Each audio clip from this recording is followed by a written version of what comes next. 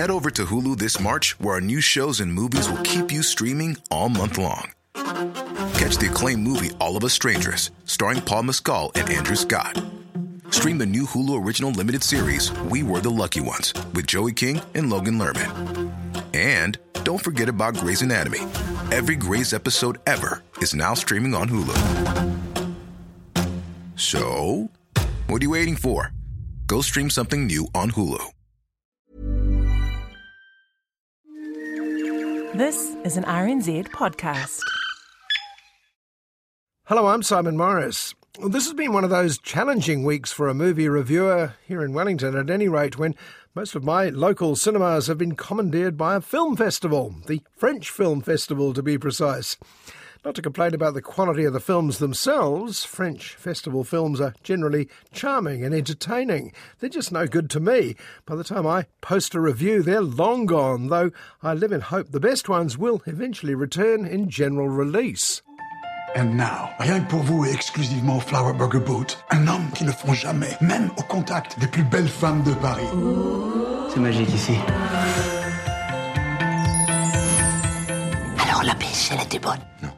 But festivals do tend to clutter up the cinemas, leaving not much room for anything else, apart from one obvious blockbuster. It's the third of the rebooted Jurassic World series, and, if you want to be picky, the sixth Jurassic Park. And talk about clutter.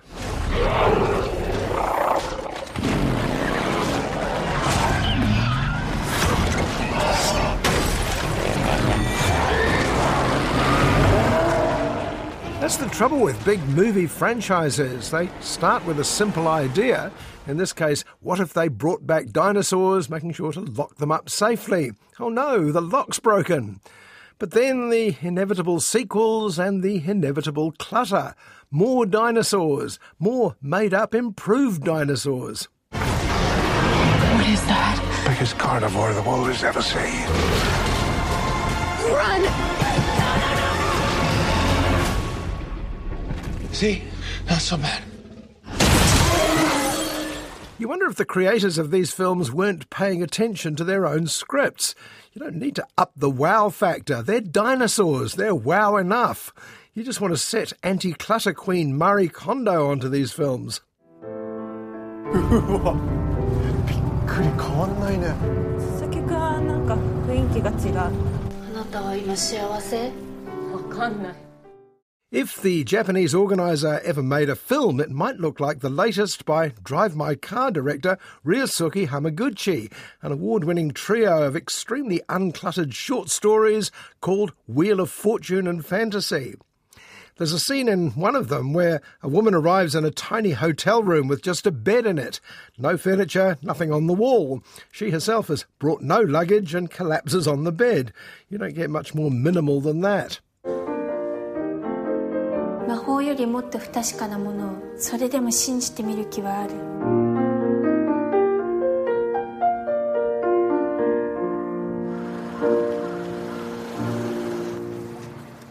I needed one more film, and for want of anything better, I turned to the increasingly beleaguered Netflix. And for anyone who's ever cried out, I don't want a blockbuster or an intellectual art film, I just want a movie, I have to confess I've done that a bit recently. Well, be careful what you cry out for. You need to fix this. You know what to do. Burn him. We're so close to delivering. We have a family. We made him guarantees. It's called The Informer, and it turned out to be as generic as its title. Did you know that there have been over 300 films with Informer in the title? And despite a promising cast, Joel Kinnaman, Clive Owen and Rosamund Pike, it could have been any one of them. But first, what's going on in Jurassic World? A baby raptor? I made a promise we would bring her home. You made a promise to a dinosaur. Yeah. What? There's a scene in the latest Jurassic film, Jurassic World Dominion, that seems to sum up everything that's good and bad about the film. Our hero, or rather one of our several stellar heroes, is racing through the narrow alleyways of Malta with not only bad guys on his tail, but also several modified lethal dinosaurs. I mean, wow, right? Everybody hold on to somebody.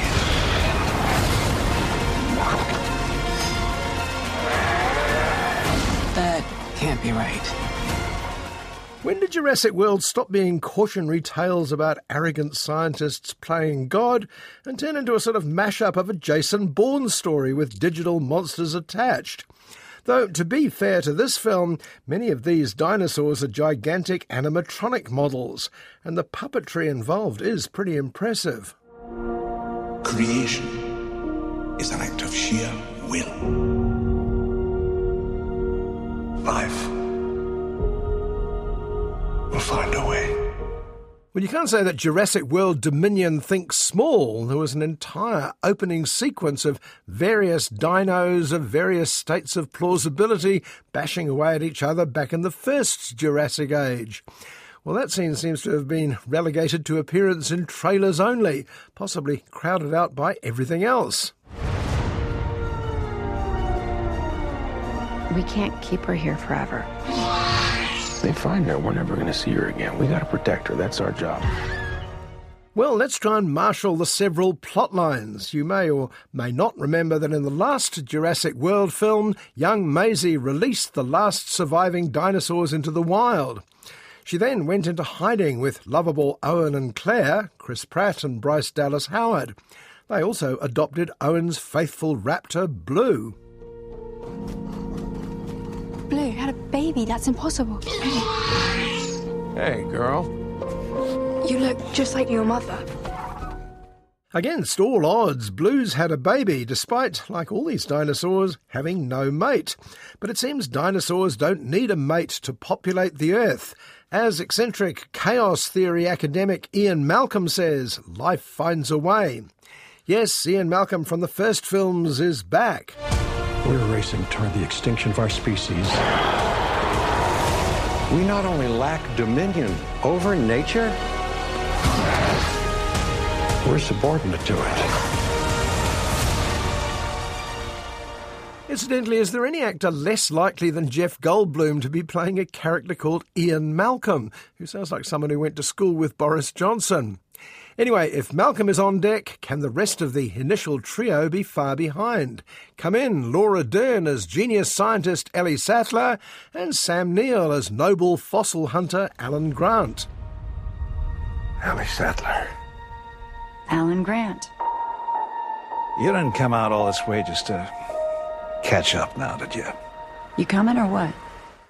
They've been roped in because people are kidnapping dinosaurs from all over the world, I think I've got this right, and selling them at an unsavoury dino slave market in, why not, Malta.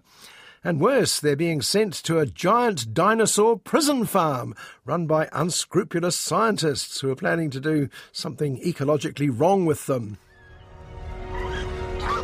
Humans and dinosaurs can't coexist. We created an ecological disaster. These dodgy scientists, led coincidentally by a scientist actually called Lewis Dodgson, have already kidnapped both Blue's dinosaur daughter and young Maisie for their own nefarious reasons.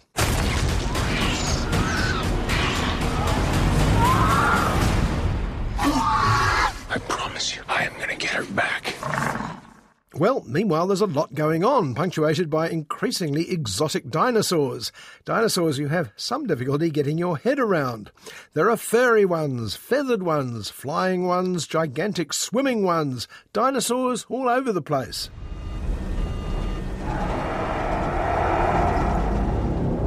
That's another plane, right? Not exactly. And speaking of all over the place, the plot seems to be several exercises in separating the film's stars for as long as possible before finally allowing them to team up. We've got the Jurassic World people, Owen and Claire, chasing after their kidnapped foster child Maisie and her pet dinosaur. Come back. I always come back. There's the older Jurassic Park couple, Ellie and Alan, chasing after rogue scientists somewhere else and stopping along the way to fall in love again. Meanwhile, in another part of the plot, Ian Malcolm is playing a game of his own, working for the dodgy Dodgson. Or is he? Genetic power has now been unleashed. We made a terrible mistake. doomsday clock might be about out of time. And all the time, lest we forget, there are all manner of gigantic dinosaurs coming at them from all sides. How come there are so many of them, we wonder? I know life finds a way, but really? If our world's gonna survive, what matters is what we do now. I could use your expertise. Jurassic World Dominion was famous for being about the only film of this size still in production when the world was in lockdown.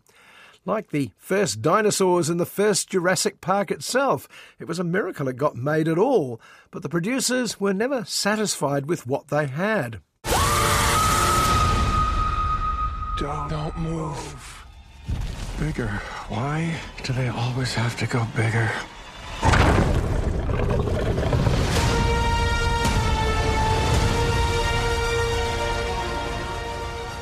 That line, "Why do they always go bigger?" was actually cut out of the film, which is a perfect example of shooting the messenger, I would have thought.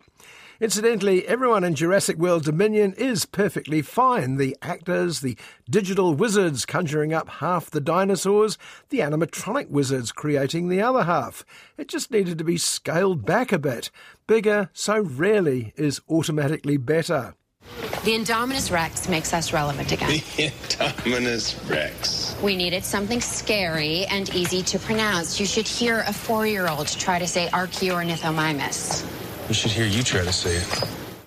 Like all those dinosaurs in Jurassic World, life finds a way in the movie business. No matter how many obstacles are put in their way, films get made, pandemic or no pandemic. And often they end up on Netflix, which is where I found this week's dark horse, The Informer. The General's one of the major importers of fentanyl. We're going after him. We have a source inside. He's a convicted felon. This is bad business. The Informer is standard cops and robbers fare with a rather mixed bag of ingredients. On the plus side, our hero, Pete, is played by Joel Kinnaman, the Swedish-born tough guy actor who made his name in the American TV version of The Killing. Are you a princess? Maybe. Really? Give me a kiss! Give me a kiss! Give me a kiss! Give me a kiss! Oh, Prince Super Charming is back! Yeah. It's happening. Here he plays a shady figure tied up with that too often overlooked organisation, the Polish Mafia. But Pete's not what he seems. He's working undercover as an informer for the FBI. And as so often the way in this sort of movie, the FBI seems to be populated entirely by British actors. In this case, Rosamund Pike and Clive Owen. This is recording now and we'll be recording the whole time. Oslo was a convicted felon. He is also an informant for the Federal Bureau of Investigation. Now, I like all of these actors, but doubts started to set in when I saw the list of the Informer's producers. There are 42 of them, as well as an Italian director and an original novel written by 2 Swedish chaps. About now, I started to get a little nervous. We have a buyer. I don't take everything you got, cabrón. You're a cop. These guys find out you're a cop, you're a dead man, you understand? Oh, well, beggars can't be choosers, so let's crack on. Pete, the FBI's inside man, is about to shut down the gang when something goes wrong. It seems there's another inside man. This one works for the LA Police Department, if you were wondering, who's gumming up the works. Pete tries to save him, but some people just won't listen. I'm going to give you one chance, and I'm going to give it to you in a few seconds. No, freeze! That's where I can see him, NYPD! This is bad business. Storzek tells me that the cop was pointing the gun in your face. You now owe the price of your life to Wojtek. How much is your life worth? The head of the Polish gang, the General, tells Pete that he now has to go back to jail for various complicated reasons, where he'll sell drugs to the inmates, a captive market, so to speak. Well, Pete asks for help from his FBI handlers. You'll break your parole. Get back to prison. If anyone can get drugs inside, it's you. I want out. We go along with the General's plan. Evidence of fentanyl being methodically distributed inside a state prison buries the General for good. And if that happens, you're a free man. But for even more complex reasons, those 42 producers were clearly all putting their 2 cents in at the script meetings, the FBI decide Pete should go to jail so he can blow the whistle on the General's new nefarious scheme. Pete quibbles. The last attempt to blow the whistle on a nefarious scheme was hardly a resounding success, but Rosamund and Clive reassure him, promising they'll look after his family. I don't have kids. I would suffer too much if something happened to them. Please, Daddy, come back home. I'm scared. I'm doing everything I can. I'm coming for payback. Incidentally, Mrs. Pete is played by another star-in-waiting, Cuban actress Ana de Armas, who's popped up in everything from Blade Runner 2049 to No Time to Die without ever quite getting over the finish line. Here, she tries to warn Pete before he gets in too deep. If you go back inside, you'll never get out. I'm here to investigate the death of somebody very close to me. And by too deep, I mean hunted down by various cops and robbers. Leading the former is an actor simply called Common, who, by his name I assume, has a day job in the music business.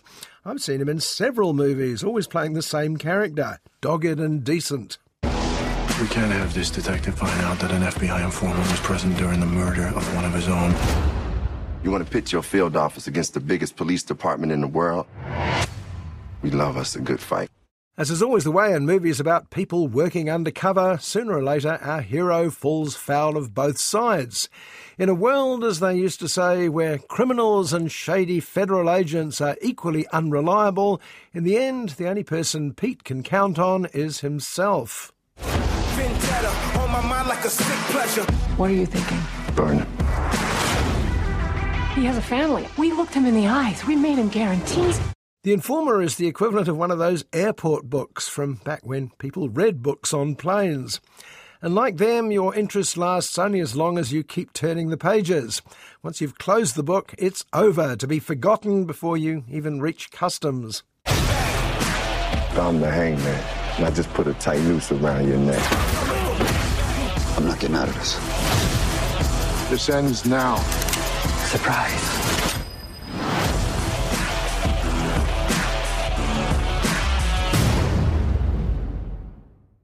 This year's Oscar for Best International Film went to a cool, intriguing Japanese film called Drive My Car. Part of the appeal of the film, directed by Ryosuke Hamaguchi, was its resolute refusal to go where you expected. That and its determination to take its time getting there. You could say the same about another film by Hamaguchi, Wheel of Fortune and Fantasy.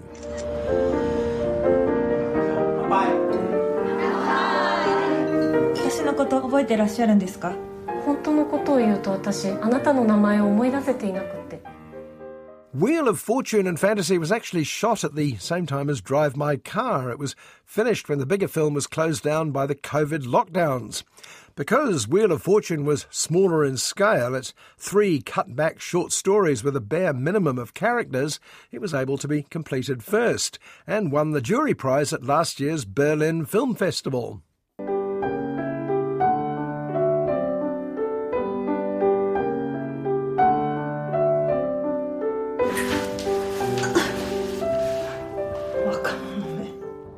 Wheel of Fortune and Fantasy is a cryptic name for 3 deceptively simple stories, all told in a few very long shots, and all with a woman in her 30s as the lead character.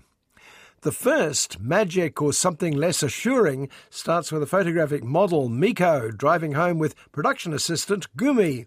They talk about Gumi's new boyfriend, a man who sounds very familiar to Miko. 今晩会いたいって言われたの。前話してた人に。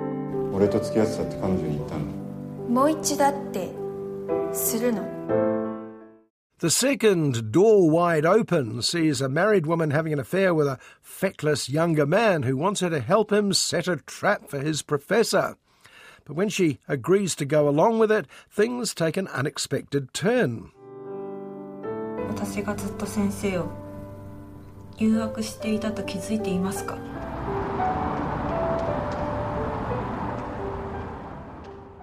The third, and for me the best of the three stories, is called Once Again. A woman goes back to her old hometown for a school reunion. She normally hates that sort of thing. And the next day at the railway station, she spots the woman she actually went to the reunion to find. 私が下に行こうか。上にいて。びっくりした。嘘みたい。 But every event isn't quite what the characters expected going in, and nor is it what we expect as an audience. The pace is leisurely. Sometimes they almost feel like they're happening in real time, and then each suddenly pivots on an unexpected time shift. It's the next day, or 5 years later, or even 2 goes at the same event with different outcomes. 怒ってるの。言うべきことを言わなかった自分に怒ってる。 なんでお前そうやっていつも俺を傷つけんの？わかんない。好きだからかも。 And there are unusual setups, models and millionaires, a student prostrating himself before his professor, an alternative present where the internet closes forever, forcing people to get back to writing letters while the tech giants go out of business. And each time, nobody seems too fazed by a new normal. Very odd. 俺たちの体の相性唯一無二じゃん。多分人違いじゃないかと。そんなのあるわけない。 The stripped-back aesthetic is strangely hypnotic, as it was in Hamaguchi's Drive My Car. The stories are told in long, medium-wide shots, so your attention is engaged following what's going on rather than trying to guess where the story might go in the future. 好きな人を傷つけることしかできない。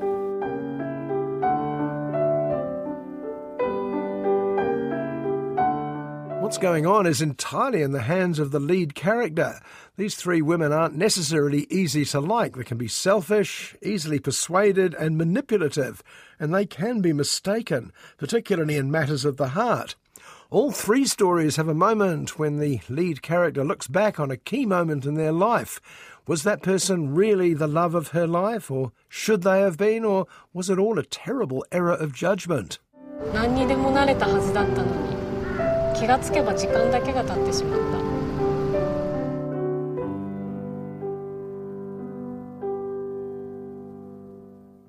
In many ways, Wheel of Fortune and Fantasy is an old-fashioned art film. Director Hamaguchi freely admits his debt to 50s French new wave directors like Eric Rohmer. It's also quite engrossing once you get on its wavelength. The final story in particular is absolutely delightful, with its blend of lost love, mistaken identities, and an unexpected happy ending. Who could ask for anything more?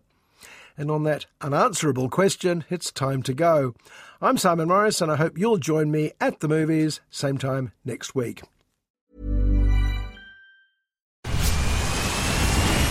Where's that dust coming from?